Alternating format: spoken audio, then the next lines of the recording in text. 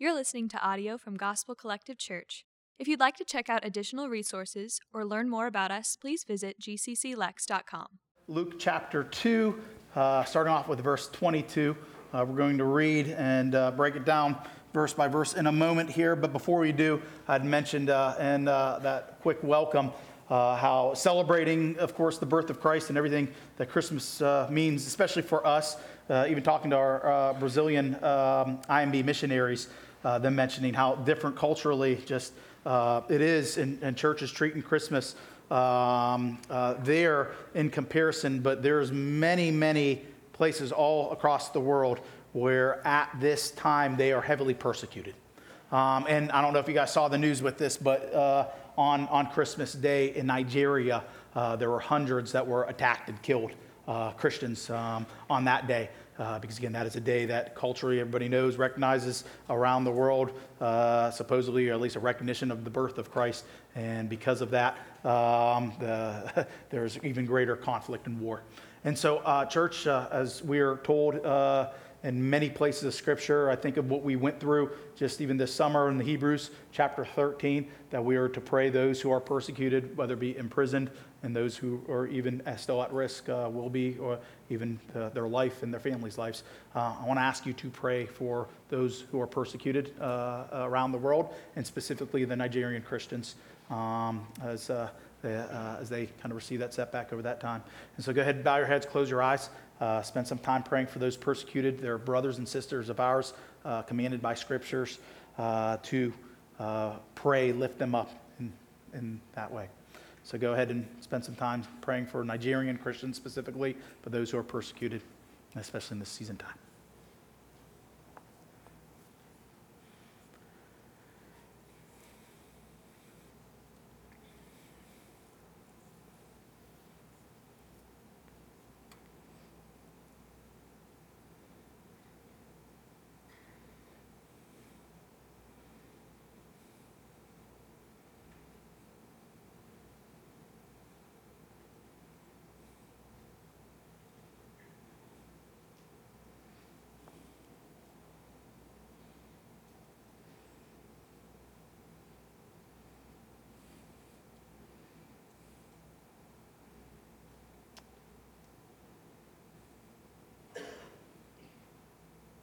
Heavenly Father, we do come here today grateful for opportunity to come together as the corporate body, united in faith, to be able to hear and receive your word together, to apply, live it out, be on mission with it together, to be able to sing these great songs rooted in your truth, united in that again together.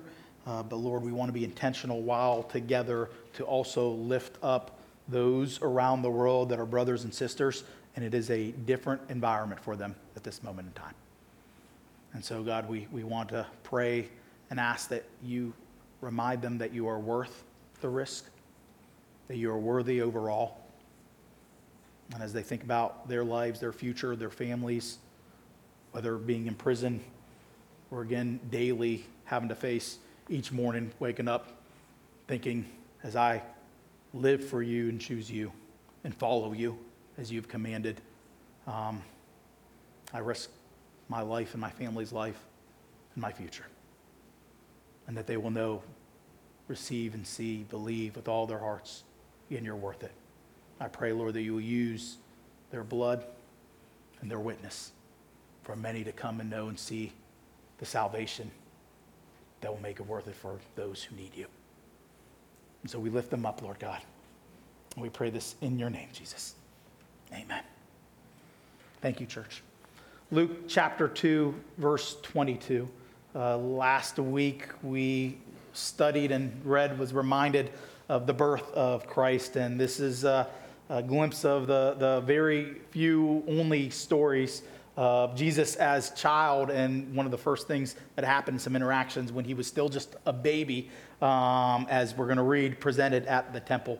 I love this, as it's kind of cool to just get a glimpse of kind of baby child Jesus, a verse of his growth as a child, but then these stories and the interaction with these people as we're going to read about him being presented at the temple. And so it starts off chapter 2, verse 22 through 24, as we're going to see a religious ritual and from it a bit of a theology of the poor.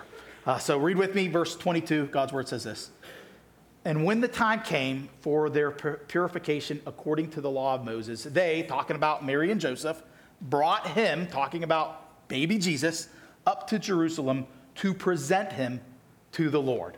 Verse 23, as it is written in the law of the Lord, every male who first opens the womb shall be called holy to the Lord, and to offer a sacrifice according to what is said in the law of the Lord, a pair of turtle doves or two young pigeons. Now we're going to pause. There's a lot that's going to unfold right after this, but want to explain some of this and some significance here. According to the law of Moses, a child was purified through a ritual known as Pidyon Haben. That's what that means in Hebrew. It means in English, the redemption of the firstborn. This ceremony involved the parents presenting their firstborn son to a Jewish priest and redeeming him with a payment and a presentation. This typically took place when the child is around 1 month old or on the 31st day after their child's birth, unless it fell on a Sabbath, then it would be postponed for a week. This tradition, it came from, you'll read about it in Exodus 13:2. Again, firstborn males consecrated to God, and then later outlined, detailed even more in Leviticus 12:2 through 8. And what we read and see this is, I even gave you two Old Testament references of why they did this. We see here, now hear me fully out here, but no, we see this ritual as a good thing. Mary and Joseph going to the temple to present Jesus in this way. This was a good thing. Rituals can be a good thing, although we must be careful with certain routines and rituals, as we'll be reminded in a bit. But as we see here, Jesus' parents doing this, Jesus himself later doing certain rituals in the Jewish custom, that it is good. They have their place. It's important for the church to have certain rituals, you to have certain ritual and routines, and your family to have some of these certain traditions, if we don't turn them into idols, which we'll get to in a moment here. And so you have here Mary and Joseph bringing in their under 2 month old baby Jesus to the temple in Jerusalem, presenting him to the Lord, following the custom of the law. And what many people miss from this and was pretty much pulled out, explained, referenced in almost every commentary that I read studying this scripture, is what is often missed in verse 24. That when they came, they offered a pair of doves or two young pigeons as the sacrifice because they could not afford a lamb. And almost every commentary I read, studied with this scripture said, do not miss this, as this is very intentionally placed from Luke, the one who was even financed to have this exhaustive, detailed story of the gospel of Jesus. That, pretty much what that means, Jesus' family was poor. Again, intentionally placed in here. Let that sink in a bit. There's purpose in that being mentioned here, although we don't want to go too far off, like justifying liberation theology that underemphasizes justification because of it. But we cannot ignore this and the many other scriptures regarding the poor. I found in many years of doing ministry, and I know we have a church that has mostly families, but we as a church and people really want to know and keep what the Bible says about family, but I don't get a lot of questions and people asking, what does the Bible say about the poor? So briefly, as we're here, and because every commentary said, this needs to be recognized. It intentionally says Jesus' family did not have enough money for the lamb, and so therefore, showing that they had to be able to use two young pigeons or a pair of doves as that sacrifice, intentionally showing that he's coming from a poor family. I want to briefly share a theology of the poor. What I go to and love and appreciate was something that Jonathan Edwards wrote in a sermon that later got turned into a kind of small pamphlet book on Christian charity. Jonathan Edwards concludes that giving and caring for the poor is a crucial, non-optional aspect of living out the gospel. In fact, he says there are two basic arguments in this. One, believing the gospel will move us to give and minister to the poor. 2 Corinthians 2, 8 through 9 helps support that. But that also, remembering what Jesus had said in Matthew 25, ministry to the poor is a sign that we believe the gospel. In fact, Matthew 25, 34 through 46, Jesus famously teaches that people will be accepted or condemned by God on the last day depending on how they treat the hungry, the homeless, the immigrant, the sick, and the imprisoned. Now, of course, that goes along with just fruit as a believer. But I do believe what Edwards had said, ministry to the poor is a sign that we believe the gospel. It is hard yet needed ministry. It's one thing to want to help the poor. It's another thing to go about it wisely, and it's important to go about it wisely. It's extremely easy to become involved in this type of ministry and to make things worse rather than better. One of the main reasons this happens so often, I believe, is because there's two unbiblical kind of ideologies that reign in our culture today with this. I think people who are maybe more on the conservative side in general see poverty as caused by nothing but personal irresponsibility. And then you have people who may be more left-leaning liberal side that in general will see poverty as caused by unjust social systems, poor individuals that have no ability to escape them, and it's exclusively only that's the reason why they're poor. And I believe where we should fall is more of a balance in such ways. In fact, one who has written extensively, of course, had a large ministry with most of his ministry being in New York City that wrote extensively on this as a church that did this was Tim Keller.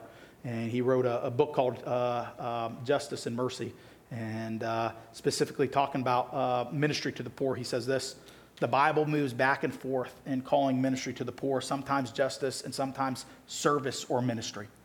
Perhaps the most famous biblical appeal to help the poor is the parable of the Good Samaritan, which I referenced earlier, in which this aid is called mercy, but elsewhere sharing food, shelter, other basic resources with those who have fewer of them is called doing justice. To fail to share is considered not simply a failure to be compassionate, but it is also a failure to be fair. To a certain degree, what he's saying is this is a justice issue as well. We talked a bit about that in Imago Dei when we had that series a few years ago. And church, let me remind you, it's part of the reason why even us as a church, half of what you give to with your offering and tithes is ministries that actually in Lexington helps, that we trust and believe doing a good work for those who are homeless and to the poor. Again, it's part of the reason why we do believe that there needs to be a balance here and with that, because both of you ironically become self-righteous, that we must do something that at the same time, like Jesus has mentioned, you're always going to have the poor. You can't do everything, but as part of the Christian fruit that should come out and is displayed is having such a heart as it is a justice issue. And that was literally Jesus' family. So moving on in the text, next we see Simeon at here the presentation in the temple, and we hear his prophecy of true salvation out of all places in the temple. Read with me verse 25. Now there was a man in Jerusalem whose name was Simeon, and this man was righteous and devout, waiting for the consolation of Israel, and the Holy Spirit was upon him. And it has been revealed to him by the Holy Spirit that he would not see death before he had seen the Lord's Christ. And he came in the Spirit into the temple, and when the parents brought in the child Jesus to do for him according to the custom of the law. Before we explain a little bit about Simeon and this whole story right here, know where it's taking place, them being in the temple. Remember, the temple at this time is the dwelling place for God. This here is the center of worship and sacrifice needed for, at their time, temporary forgiveness of sin. It united the tribes of Israel for communal worship. It was the place for intercession that only the priest could perform. It was where the ark that represented the covenant that God made with his people was placed. And even its architecture had deep symbolism. And in the middle of the temple, as Mary and Joseph, as good Jews, are presenting, doing the purification for their child here, all of a sudden this guy, and yes, he did have a bit of a reputation, as it says in verse 25, righteous and devout, waiting for the consolation of Israel, which means the Messiah to comfort and redeem, restore Israel, and the Holy Spirit was upon them. Whether they knew all those things about him, we don't know. All we know is that in the middle of this ceremony, this guy just walks in, some potentially random stranger rolls up in the temple, middle of the purification ceremony, takes the baby in his arms, and starts talking about how the Lord can take him now, okay? Like, I think about this like modern day, like we're doing a child dedication, and like, if that ever happened, like, that would not fly, okay? And I'm kind of thinking like Mary and Joseph are just rolling with it right now. I mean, they saw Angel Gabriel, these shepherds coming out of nowhere. They're like, all right, we know this is our life right now, so like, we're just rolling with it. That would not fly with you guys, okay? Abraham, his wife, I come up here, they're gonna be, if some random guy's coming up and they're like, hey, let me take this baby. It's like, I can go see the Lord right now that I have that. Like, people who are packing, watch out, right? Like, so this is just what God's using and doing, and after everything they've been through. And so this is what he says. Look at verse 28. He took him up in his arms, blessed God, and said, verse 29, Lord, now you are letting your servant depart in peace according to your word. For my eyes have seen your salvation, that you have prepared in the presence of all peoples a light for revelation to the Gentiles, and for glory to your people Israel. Verse 33, and his father and his mother marveled at what was said about him. And Simeon blessed them and said to Mary, his mother, behold, this child is appointed for the fall and rising of many in Israel, and for a sign that is opposed, and a sword will pierce through your own soul also, so that thoughts from many hearts may be revealed. What is this prayer, this prophecy made by Simeon? First, starting with verse 29, as I'd mentioned, Lord, now you are letting your servant depart in peace according to your word. And so he is sharing here, God made some type of prophecy or promise to him that he will see the Messiah Savior before he passes, and he knows somehow, some way, this 2-month-old baby, under 2-month-old baby, is him. And so he's saying in verse 29, God, you have fulfilled your promise. I can go now. As he says in verse 30, because I'm looking at this baby, my eyes have seen, and he represents what is needed in salvation. My eyes have seen who will bring me salvation, who will bring everyone salvation. Because we know Jesus, and it's on Christ alone that brings salvation. I had a conversation at our staff meeting a few weeks ago with Pastor Joey, where he was sharing, and I appreciate what he had said about how important it is as parents with children that have made some type of profession of faith, for them to know how important it is that they are walking with Christ. And how important, how he shares, he said, I got this from Paul Washer, which I appreciate and respect, but Paul Washer will emphasize to the kids in his church and kids from his family how important it is, not for you just to say, hey, I became a Christian this day, or I was baptized this day, but are you walking in Christ? Are you abiding in Christ? And what he's trying to emphasize there is the fruit, right? What we know and see throughout Scripture, the fruit. And while I fully agree, and as important as that is, we also cannot underemphasize what is being said here. There is a moment in time where one passes from death to life in receiving salvation. That it is Jesus Christ who does both, and both are important, as walking reveals if they truly did receive salvation in the first place. And only Jesus, God, knows that. But both needs to happen. You don't get one without the other. And it is only through Jesus Christ, as Simeon says here, prays and prophesies, that will bring salvation through Jesus Christ. He is the one who justifies. He's the one who regenerates. He's the one that sanctifies and eventually glorifies, as Simeon knew and says here, this baby is the Savior. And not just for in the middle of the Jews. In the middle of the temple with the Jews, he says this. Look at verse 31. He says, not only in salvation for us, but that you've prepared in the presence of all peoples a light for revelation to the Gentiles. This is important as it includes here in the middle of the Jewish temple that God will reveal himself as light to those outside of the Jews. As we saw glimpses of that, specific stories of that leading up to here, Rahab, for example, and others. But now we know through the gospel what this baby represents and will give in salvation. The door will be open for all and to spread, have opportunity to come in Christ. Not only that, but as he concludes in the end of verse 32, and for glory to your people, God's chosen in Israel. And then verse 33, Joseph and Mary's response, similar to their experience with the shepherds and their experience with the angel Gabriel. They marveled at what Simeon said. And it says they were blessed by this. But this is the first time that they didn't just marvel and was blessed by everything that so far gives hope. This is the Messiah. This is the King. This is salvation. But look what Simeon says after. This is the first time, first kind of prophecy up to this point that there's a little bit of negative. Look what it says.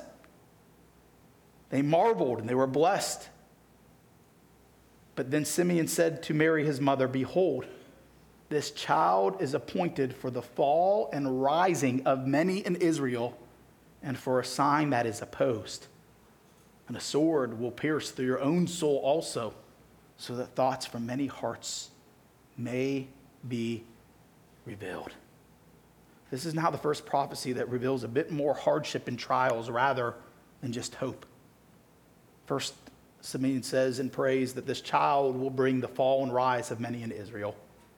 This, of course, will be true for Israel, as we know and see in this book. This will be true for many other people at this time. This will be true throughout history. And this is also true with us individually in the salvation that is offered. We cannot receive Christ on the rise, per se. He doesn't get added on with our own greatness and accomplishments. It doesn't mean you have to lose everything, but you have to be willing to say and act on losing everything to follow him. And in your own heart and soul, you must recognize you are nothing as a sinner and need Jesus as that Savior, that he is truly everything and wants to give you everything that matters most eternally, which gives way to a true rise, not by the world's standards. In fact, I love what C.H. Spurgeon says about that, the individual salvation part. He said this, whenever Christ comes to a man, there is a fall first and a rising again afterward. You never knew the Lord aright if he did not give you a fall first. He pulls us down from our pride and self-sufficiency, and then he lifts us up to a position of eternal safety. This child will bring the fall and rise of many in Israel, many in the world, and to those in individual salvation. And then he prays, prophesies, saying, many will oppose this child. And as it says, he specifically is talking to Mary here. I can't but help to wonder if Mary remembers this when she saw her son being falsely accused, when she saw her son and what unfolds in the passion of Christ, and ultimately killed for being the Son of God. As she witnessed that, I can't but help to wonder if she remembers Simeon's prophecy and words that many will oppose this child. And then these next two things that he says is so important in context of where it's taking place.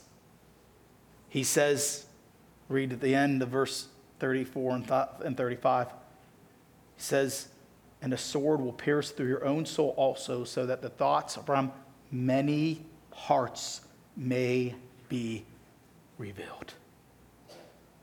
I love this right here, because in the middle of the temple, in the middle of this ritual, Simeon prays, prophesies, announces that this child and the salvation that he offers, it's going to get to the heart, to the soul. Because as I'm reminded here in these words, as good and as important certain traditions and rituals are, we also know that all traditions and rituals are worthless if they do not address issues and idols of the heart. This includes what's going on in the temple at that time. This includes our baby dedications. I mean, honestly, this includes when we do liturgy as a part of our corporate worship service. This includes certain devotion to certain styles of worship. This includes Lord's Supper, which Jesus commanded us to do, and we're going to continue to do. And as I've studied it, know and have increasingly grown over the years, recognizing its importance. But if it is just words, and even right words that are repeated and not penetrating the heart, if there isn't confession and repentance, recognition, a soberness, and a gratitude for what is being displayed and represented, it is worthless. And what Simeon is saying here, this prophecy and prayer, is that Jesus breaks down, reveals such idols, gets to the heart and soul, and what he will bring in the gospel and salvation. And it's only Jesus in the gospel that does that. And I must ask, as we're here, what may he be revealing in your heart right now as well? And remember, when Jesus brings the salvation that is being talked about here, true salvation, once and for all, and that sacrifice will be made in the resurrection and offering it through repentance and saving faith. Remember, he makes you the new temple, not where this prophecy took place. You are the temple of God now. Where God abides is in you through the Holy Spirit. They needed this temple at that time for temporary forgiveness, and it was only for the Jews. But Jesus changed all that, and that was the plan in the beginning.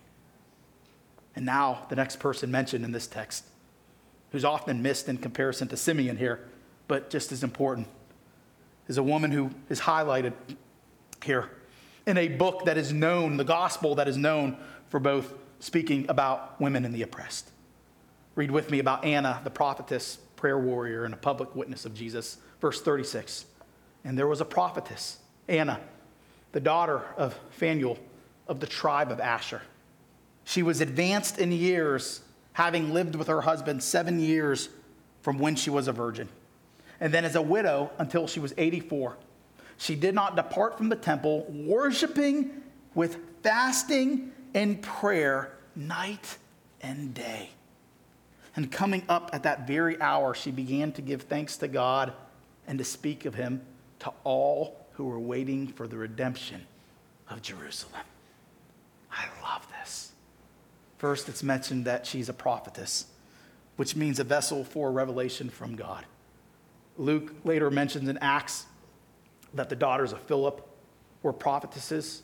The Apostle Paul mentions women as a prophetess as well in 1 Corinthians. We see in the Old Testament women like Miriam, Moses and Aaron's sister, and Deborah as prophetesses. And so we see this in Scripture. I know people question and wonder when we use the word prophecy, prophet, prophetess, what that exactly means. I know there are those who, in their biblical worldview and interpret Scripture, where somebody who, whether it's a gift of prophet or as we see prophet here in today's day and age, they are going to speak truth from Scripture and what may be gray, more black and white, truth from Scripture. And then there are those who interpret that as the gift, or for today, one who is going to foretell certain things. God's going to reveal to them and they're going to foretell certain things. I believe both worldviews can be correct. And in this, again, we know, just like Old Testament, just like other times that Luke had mentioned them, she is one that, whether it was speaking truth or be able to foretell certain things, we don't have a glimpse of what she'd be foretelling. But as long as it is in the boundaries of Scripture, I believe that is a good interpretation, a good view.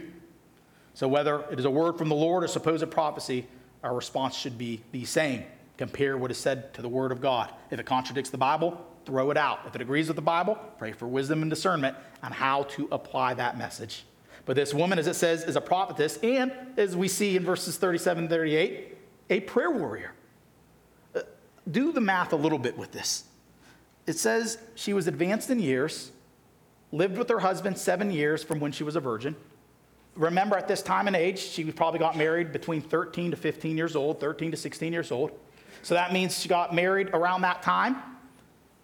She would have lost her husband, become a widow in early 20s. And now she's advanced and aged, as it says here, that she was 84 and as a widow until she was 84. So that puts the math about 60-something years probably that this devout woman of God would fast and pray and go to the temple. I love this right here because I read this and I can't but help to remember. I was talking to my mom about this yesterday. When I first became a Christian in high school, my memories of the older women of the church was not the stereotypes that I've heard as of lately. It's not the people that's holding on to their golden calves, but it was the women that was praying on their knees for the needs of the families of the church.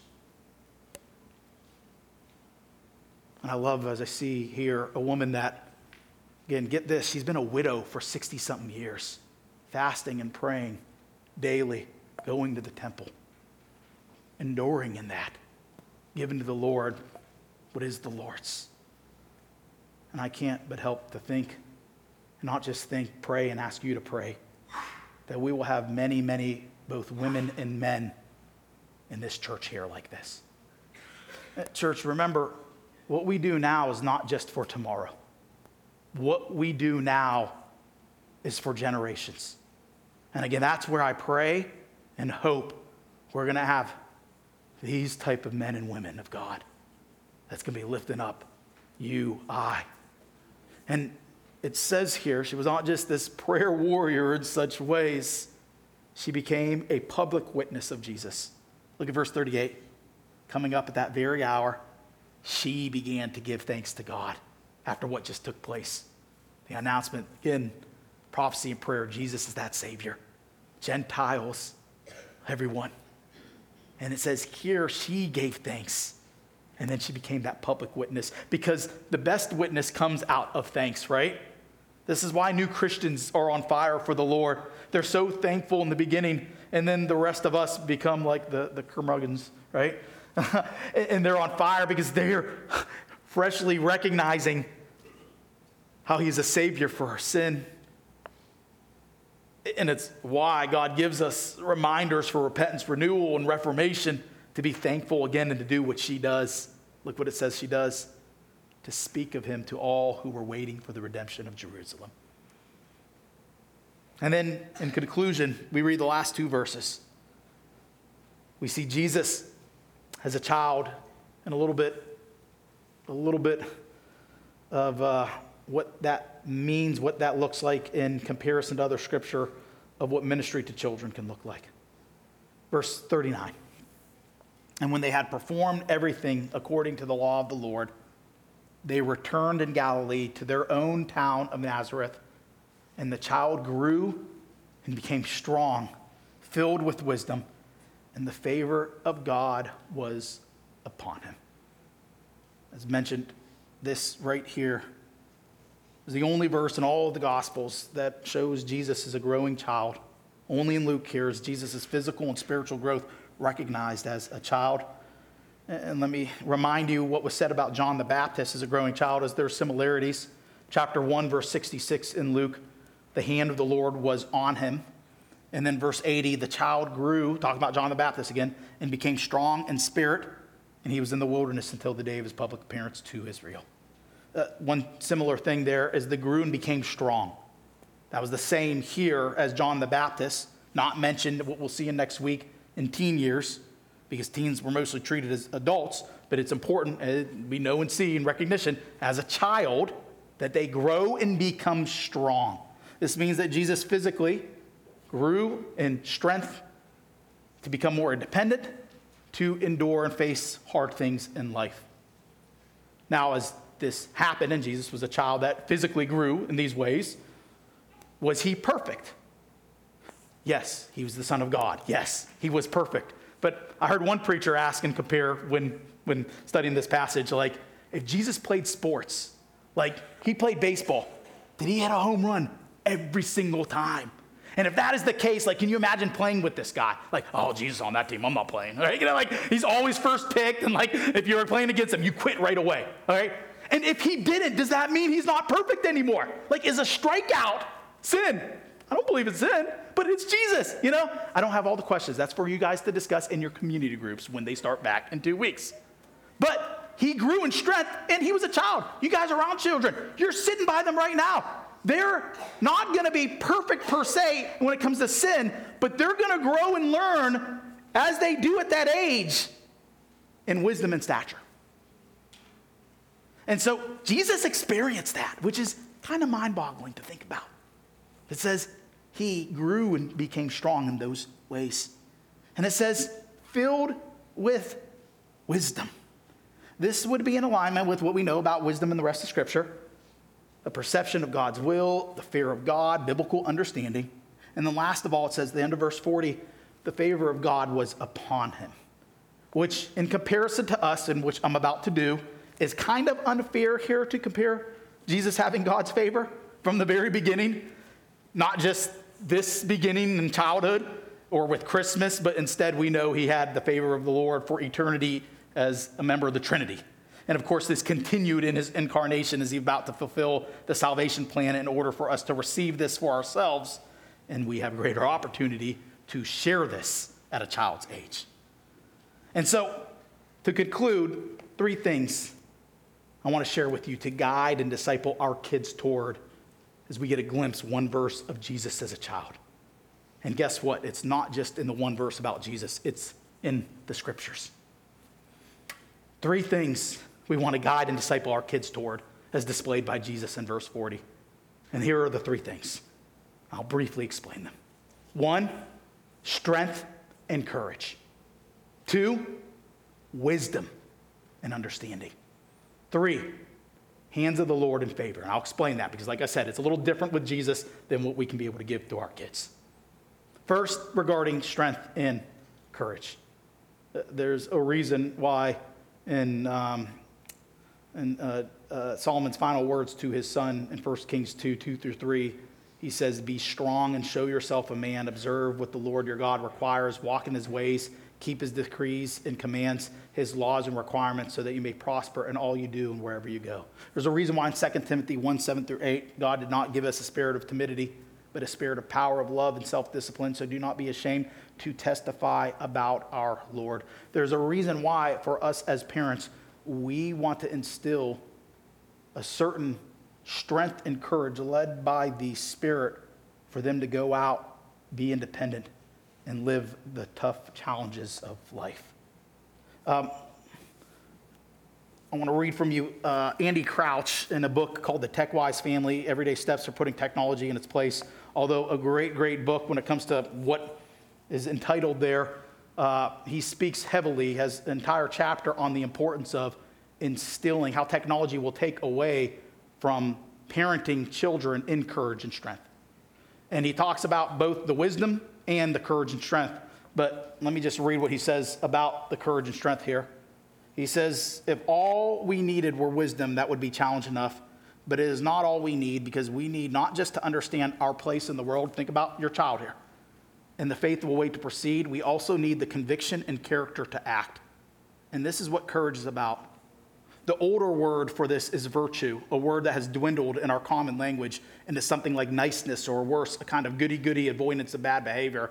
but we can't afford to give up the word's older and deeper meaning, which is the habits of character that allow us to act courageously in the face of difficulty.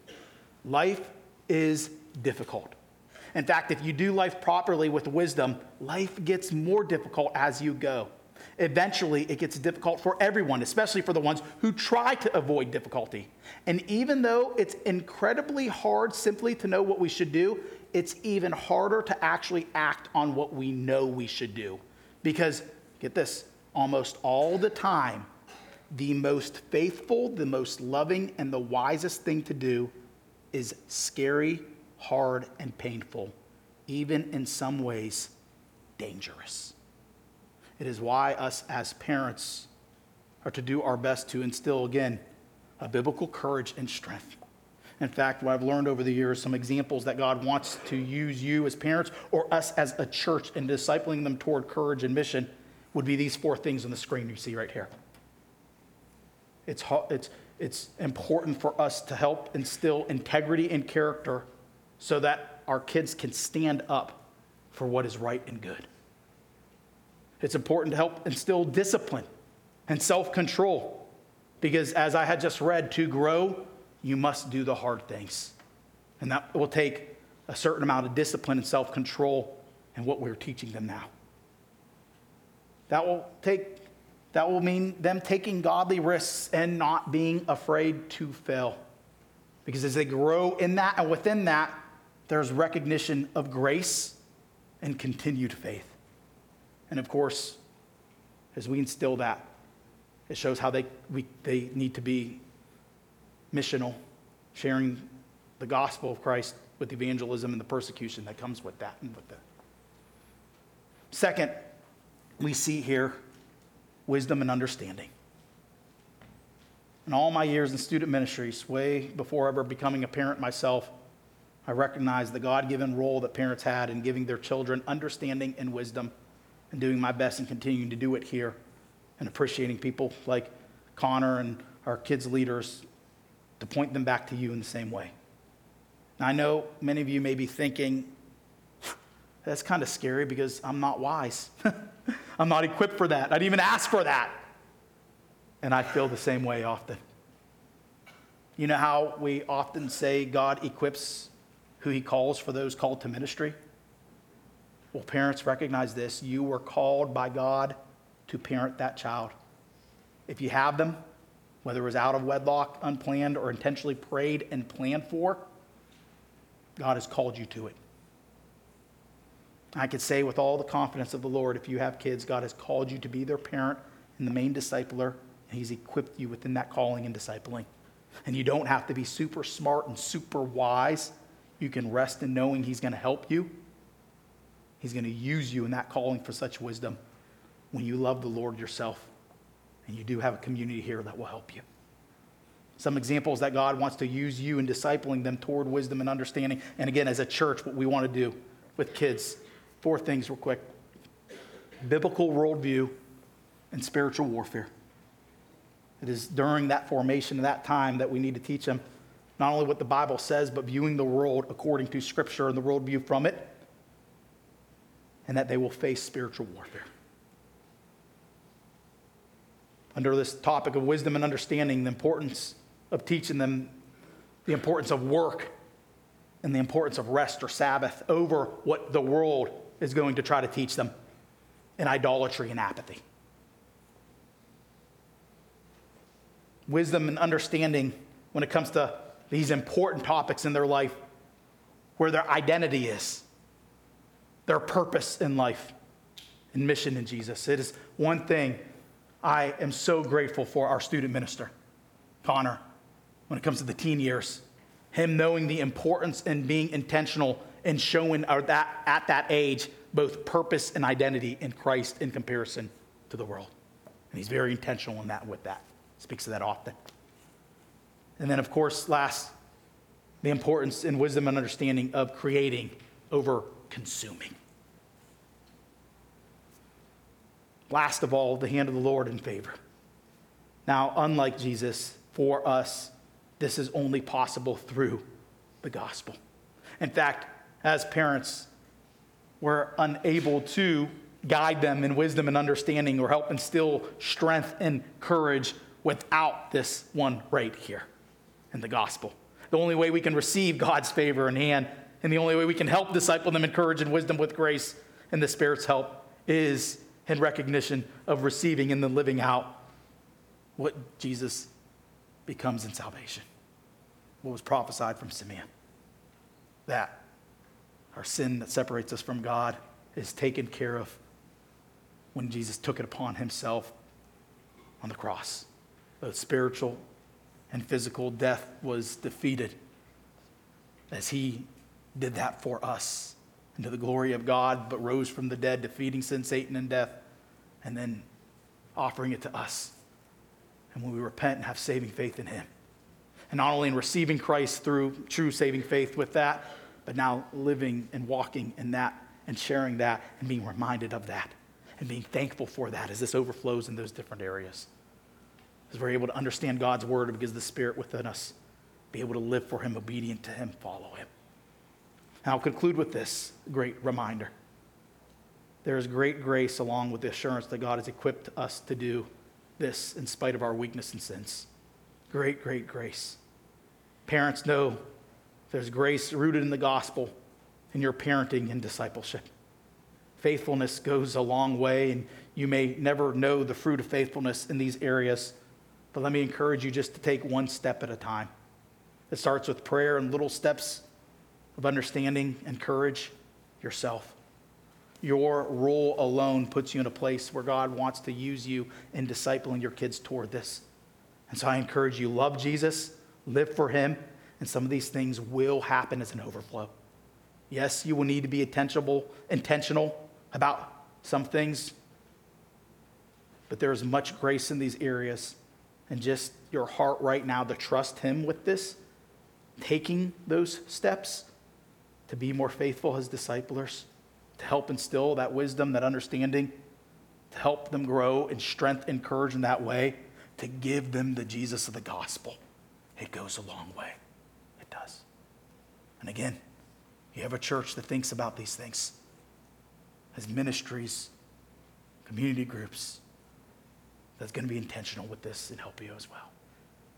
Let's pray. Father, again, we thank you for your word. God, as we prayed for our brothers and sisters in other countries, knowing that not only in persecution what they face, but even the lack of resources that they may have to be able to hear, receive, and apply it. And God, I pray, Lord, that whatever we need to apply when it comes to the prayer and prophecy of Simeon, from a reminder that you and you alone bring that salvation, the importance of how you get to our heart to help uproot idols, speak in the most important issues over the rituals and routines. Or Lord, what an example Anna was as that prayer warrior, giving thanks and being that public witness of you. And Lord, how important it is for us as a church and then even as parents to just do our best in faithfulness to instill biblical strength and courage as our children will be shot out as those arrows facing the hardest things in life. To help impart wisdom and understanding that they need now, near future, and for future, coming from and within you. And Lord, to receive your favor that only comes by being adopted into your family and receiving the gospel and living for you with it. God, we ask that you help us. We don't deserve it. We cannot earn it, but out of your grace, that you help us do what we need to do for generational legacy of the gospel to be passed down.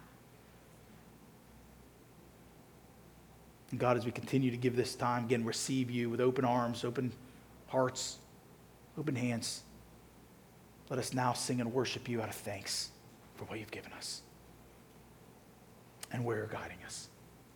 We pray this in your name, Jesus.